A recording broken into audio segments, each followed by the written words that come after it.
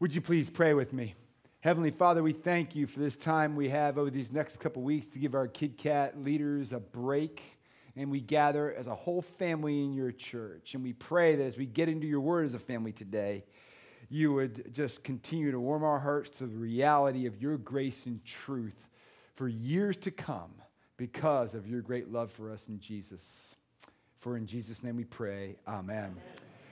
The adults, please be seated. If you're in grades kindergarten through fifth grade, I invite you up front with me and Miss Kim. So come on up, have a seat, get yourself some goldfish, because we believe in snacks here at Christ Church West Shore. And have a seat right here in front of me. Hey guys, have a seat. Have a seat. All right, how's your week gone? Did you have a good week? Yep. You start school? School cool? Thumbs up, thumbs down? Thumbs up? Thumbs up, halfway? All right, I'm with you. We all got it. It takes a while to kind of get used to it. And this is going to be a little different for you for this week and next week because we're giving the leaders a break. A well-deserved break of just coming along. So we're going to do this. If I were to take you back, if we were to hop into a time machine back to an Anglican church 150 years ago, there was no such thing in the church worship service of children not being part of it. There was no KidCat. You might come to Sunday school, and then you'd stay for the big church, all right?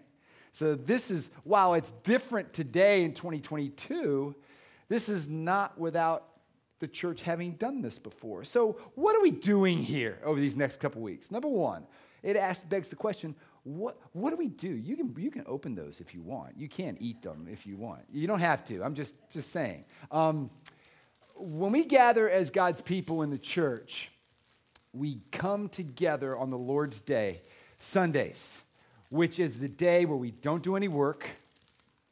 We gather together as God's people. Two, number one, hear the word. Two, to come together and come to the Lord's table, all right, and receive communion. And when you're confirmed, you'll be able to receive communion. And then we minister to one another and others on Sundays as the Lord gives us opportunity. That's what the Lord's Day is about. And so when you guys are in the big church with us, don't think that there isn't something for you in the sermon. There's something for everybody in God's word, all right? So because of you and your parents perhaps not being used to you sitting next to them in the service, we've shortened the sermon a little, all right? Number one. And number two, I want you guys to listen. And Miss Kim's going to give you, as you guys go back to sit with your parents, some activity clipboard. What's in that, Kimmy? Mm-hmm. So you have a little doodle pad. You also have sheets behind that have to deal about what the sermon is. You can take and draw pictures, but there's also some color pages in here. You've got some crayons and a pencil in which you guys can do that. So at the end, you'll take this back to your seat and you'll be quiet for your mom and dad. And so, parents, if they wiggle, it's okay. If they, make noises, it's okay. Don't make noises, all right? You're old enough not to. But babies make noises, and we welcome babies, right? I mean, the whole point is to be a healthy intergenerational church, we take people where they are on their journey, all right? And that includes our little ones who we made a covenant before God to raise under the blood of Jesus together. So, I'm going to preach a sermon, and I want you to listen. Is there something the Lord wants to share to you as you listen to the sermon and doodle on your doodle pad, break out the coloring thing and color the pages, which Miss Kim has for you, that are directly along with this sermon?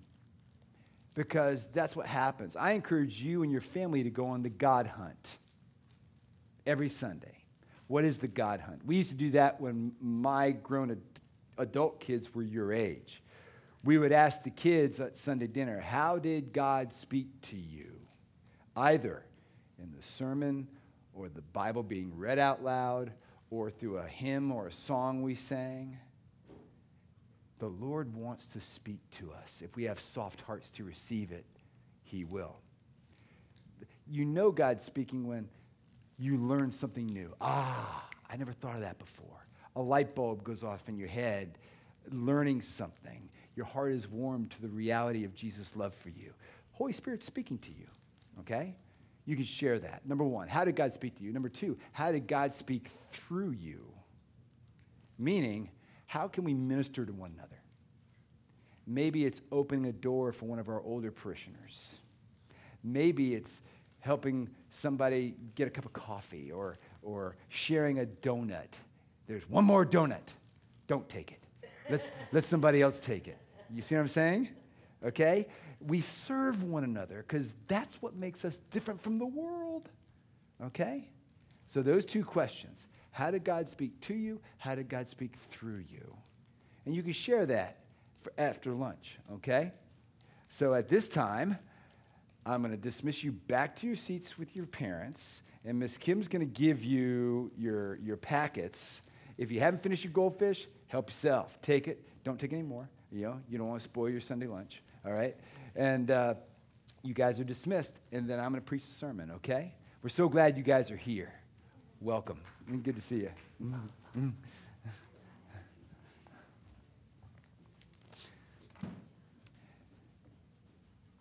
As our children go back to their seats, I just want to, first of all, thank all of you for your prayers and concerns. It wasn't just the finality of my mom dying that hit us so hard. It was just the vast dealing with family dynamics, having to go through a home with a person and a father who never threw anything away. Why do you need 5 percolators? 3 of which do not work. All right? Every closet we'd open up and we'd just weep because there were clothes going back to 1930. Okay? I mean, it was hard because everything screamed Annie Sherman. All right? A lot of fun, too. Pictures that I saw of my mom. I shared one with June. I never saw that picture. A picture of my mom. I never saw my mom when she was younger. You know, I always viewed my mom as kind of an old woman. I looked at these pictures. No wonder my dad fell in love with her. She was beautiful. She was smart. She was witty. And if you ever had a conversation with her, you know what I mean. She was great. So thank you for your prayers. I felt them. And I especially want to thank our brother Scott for walking through Romans 10 and 11 for us. Man, thank you, my brother. You know, what a blessing it was. I was jealous. I took you guys through the hard parts, and he got the fun parts, you know. I was so looking forward to sharing that with you. And just thank you. Katie for loaning him to us, and Winter, you guys are the best. We appreciate you guys. Also want to thank our bishop, because I got a call the day that I learned about this. I was at George Hampy, my son-in-law's mother's wedding, when we got news that my mom had died. And I called, Bob Minimus and the bishop, just to let them know this is what I'm dealing with. And I reached out to Scott, and I reached out to Sean Templeton, and I reached out to Bishop. I go, I'm going to need coverage, guys. And the vestry, graciously, I informed them six months ago that this is coming. And Bishop Mark said, Gene, what can I do? What can I do for Christ Church? Do you need me to come? I can come August 7th. I said, actually, that's perfect because Scott can't be here August 7th. See the sovereignty of God? And he dropped another church to be with you because he loves Christ Church. He loves the ministry we have. And so what an honor it is to be in our diocese. So therefore, today, I just said, we're going to do the lectionary. And we're going to do a gospel reading in Luke that I've never preached through before. So I encourage you to open up your Bibles with me. Because we're going to learn as we're in the season of Pentecost and we're on mission to be salt and light, showing people our gentle and lowly Savior. Because that's not what our neighbors think about Jesus at all. And so this is a wonderful mission text that tells us how we might be such a people. So you first have to look at this amazing standard in the middle of the passage. Jesus turns to the host and he says, also, verse 12, to the man who had invited him. Well, who had invited him?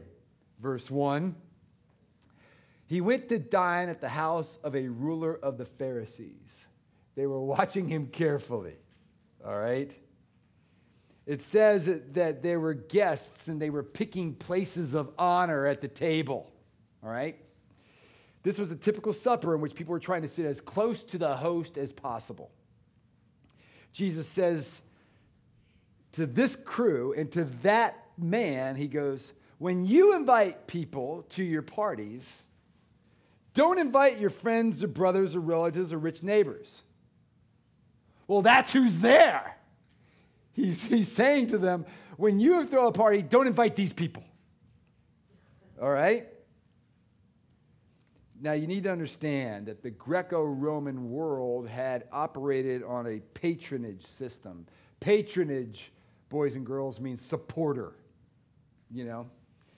It's still going on even today, and the patronage system went like this. In every community, there were certain prominent, wealthy individuals. And if you wanted to improve your station in life, to move up at all, you had to make one of those people your patron.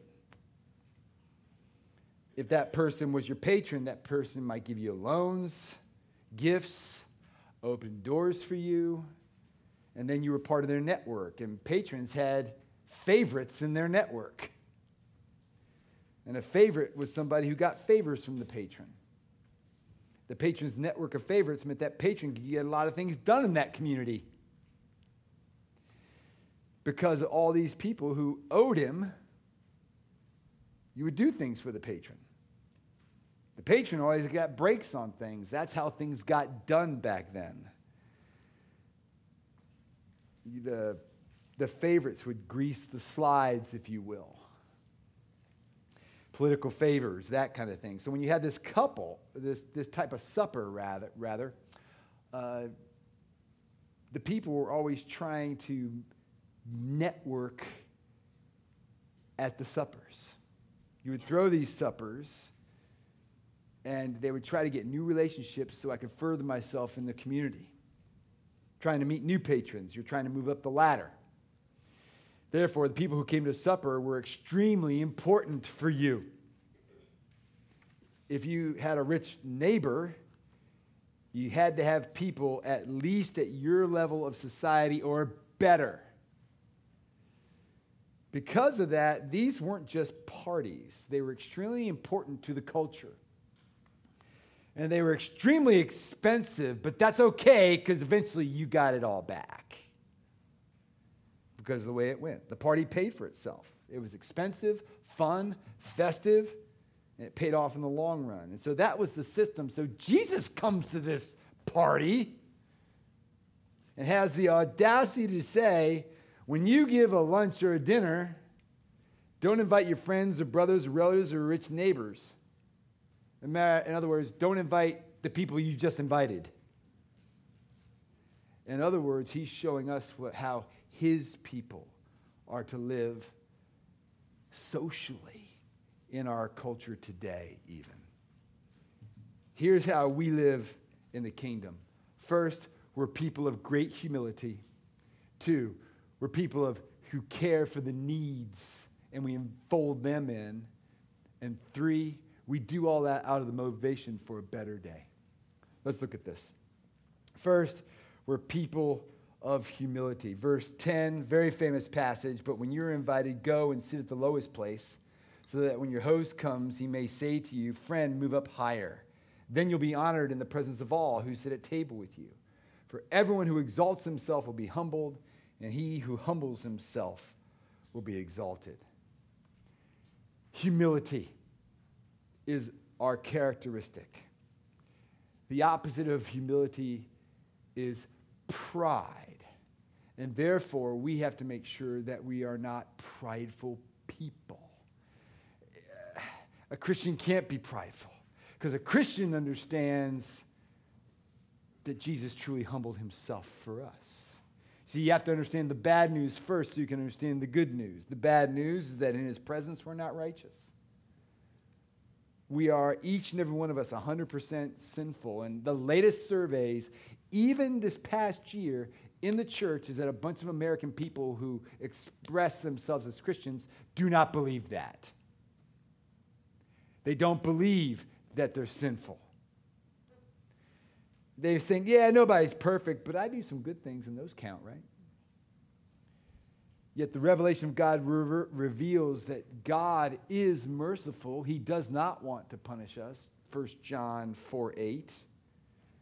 But he's also just. He must punish sin. For when the Bible describes the holiness of God in Exodus 34:7, God can't even look upon it. He's so holy. And so we need a rescue. And it's God who provided it for us in Jesus Christ. Jesus came and died in our place. And a belief in that grace has always been a distinguishing character, not only in the Word, but in his people throughout the centuries.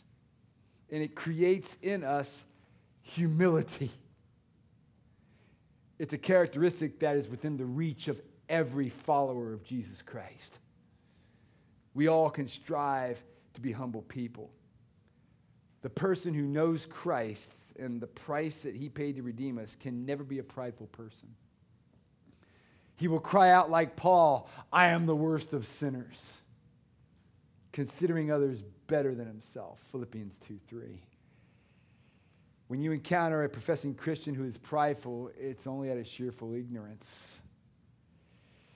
The Christian is never more at risk when he or she sees him or herself as the solution bearer. Oh, we can go do this, they say, ignoring going to the Lord in prayer, going to the Lord's word, seeking the Lord first before we make decisions and so forth. No, let us not be so prideful in anything we do. But remember that it's the Lord. We must always confess, Lord, have mercy on me, a sinner. And drive that deep confession to work its way into our souls so that we can stand before a prideful world. Because that's the world's way, not ours. And we have great models in church history to show us that. 21st century disciples exhibit humility. Secondly, there's a posture of care that we have for others. Jesus points this out in verse 13. But when you give a feast, he's looking at the host, the Pharisee, right now, when he's having this conversation. Can you imagine this? But when you host a feast, invite the poor, the crippled, the lame, the blind. Now, at first sight, when you hear that or you read that, it looks like he's saying, don't ever have your friends over. Don't ever have your family over. Well, it's an idiom. An idiom is an expression that makes sense to people inside the language, but when it's translated to another language, it doesn't translate real well, so we just follow it, literally, at face value. Well, Jesus uses idioms often. He says later on in Luke, you must hate your father and mother. So does that mean he tosses out the 10 Commandments to honor your father and mother? No. He doesn't say to toss out the 10 Commandments. What he's saying is as a matter of priorities. That next to your loving your father and mother is nothing compared to your love for me. And next to loving your family and friends are those around you which have various needs that need to be invited into your fellowship, into your community. One of the great things that I noticed in my mom's pictures were pictures of her entertaining in the 50s. I mean, She was stunning. And, you know, it was the 50s. When they had a party, they threw a party. And my neighborhood's Christmas party was at my house. And we served Chatham Artillery Punch. And Chatham Artillery Punch, if you snuck a few drinks of it when you were 8, you're not going anywhere. I know. All right? And here's my mom in this beautiful Christmas dress with the china out, with the brass candlesticks, and just a side of her that I never saw. When it says invite these kind of people, he's not talking about entertainment. Jesus is just talking about enfolding people into our lives. You don't have to add one more thing to your schedule. There's an empty seat at your table, invite them over. You're going out for coffee at the workplace. Hey, can I grab you a cup of coffee? A Coke? It just flows naturally because we're humble people. We're willing to meet the needs. That person who just needs an ear because they're struggling. That person who lost their job or are underemployed. People, because you're a follower who can never pay you back, including those within the church and outside the church. It's about changing our priorities, always asking the Holy Spirit to reveal the needs around us and being open to enfold people into our lives.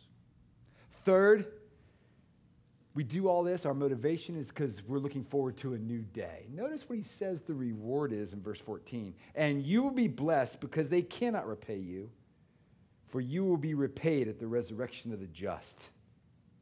Jesus reminds those of this table that there's going to come a day when the dead will be raised. A physical resurrection.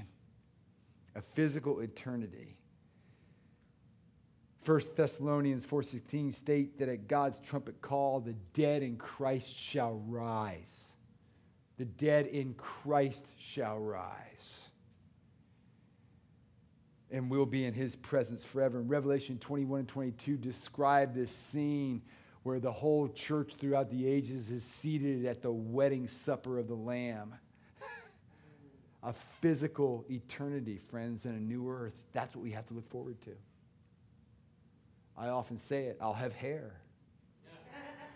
I'll have a new knee. It's not getting better. Not in this life. No, my friends, we have a great hope. So we hold on to that reality and we never let it go. That keeps us humble. That keeps us open to caring for people with needs around us. Does that frighten you? What will enable you to look forward to that day without alarm? Placing your trust in Jesus Christ is the only way to look forward to that day, because our sins will not appear against us. We'll be clothed in his righteousness, and we will stand firm on that great day where nobody will be able to lay any charge against us. That's what we have in Christ. I invite you to look forward to that day with us. And the world will always think we're crazy. They always have. They always will.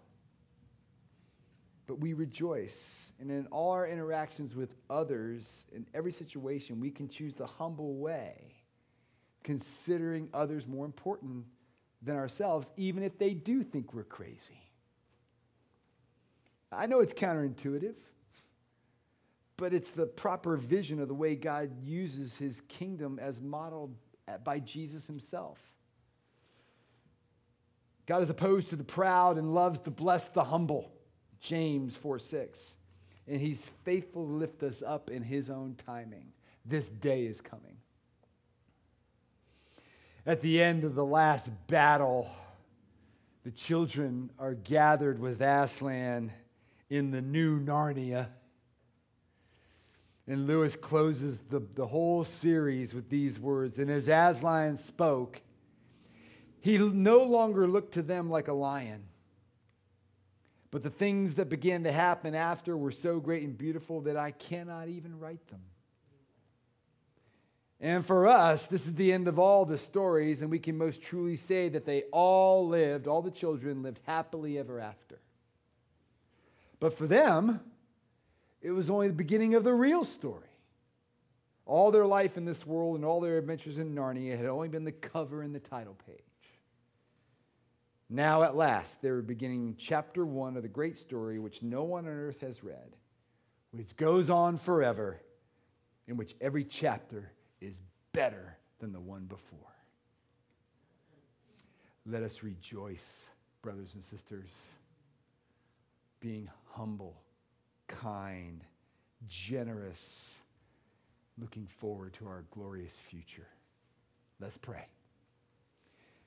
Heavenly Father, we're grateful that you give us this wonderful, Holy Spirit-filled posture of humility, generosity to those with needs around us, reminding us that the world as it is today will not always be. There will be a day of resurrection, and we look forward to that day.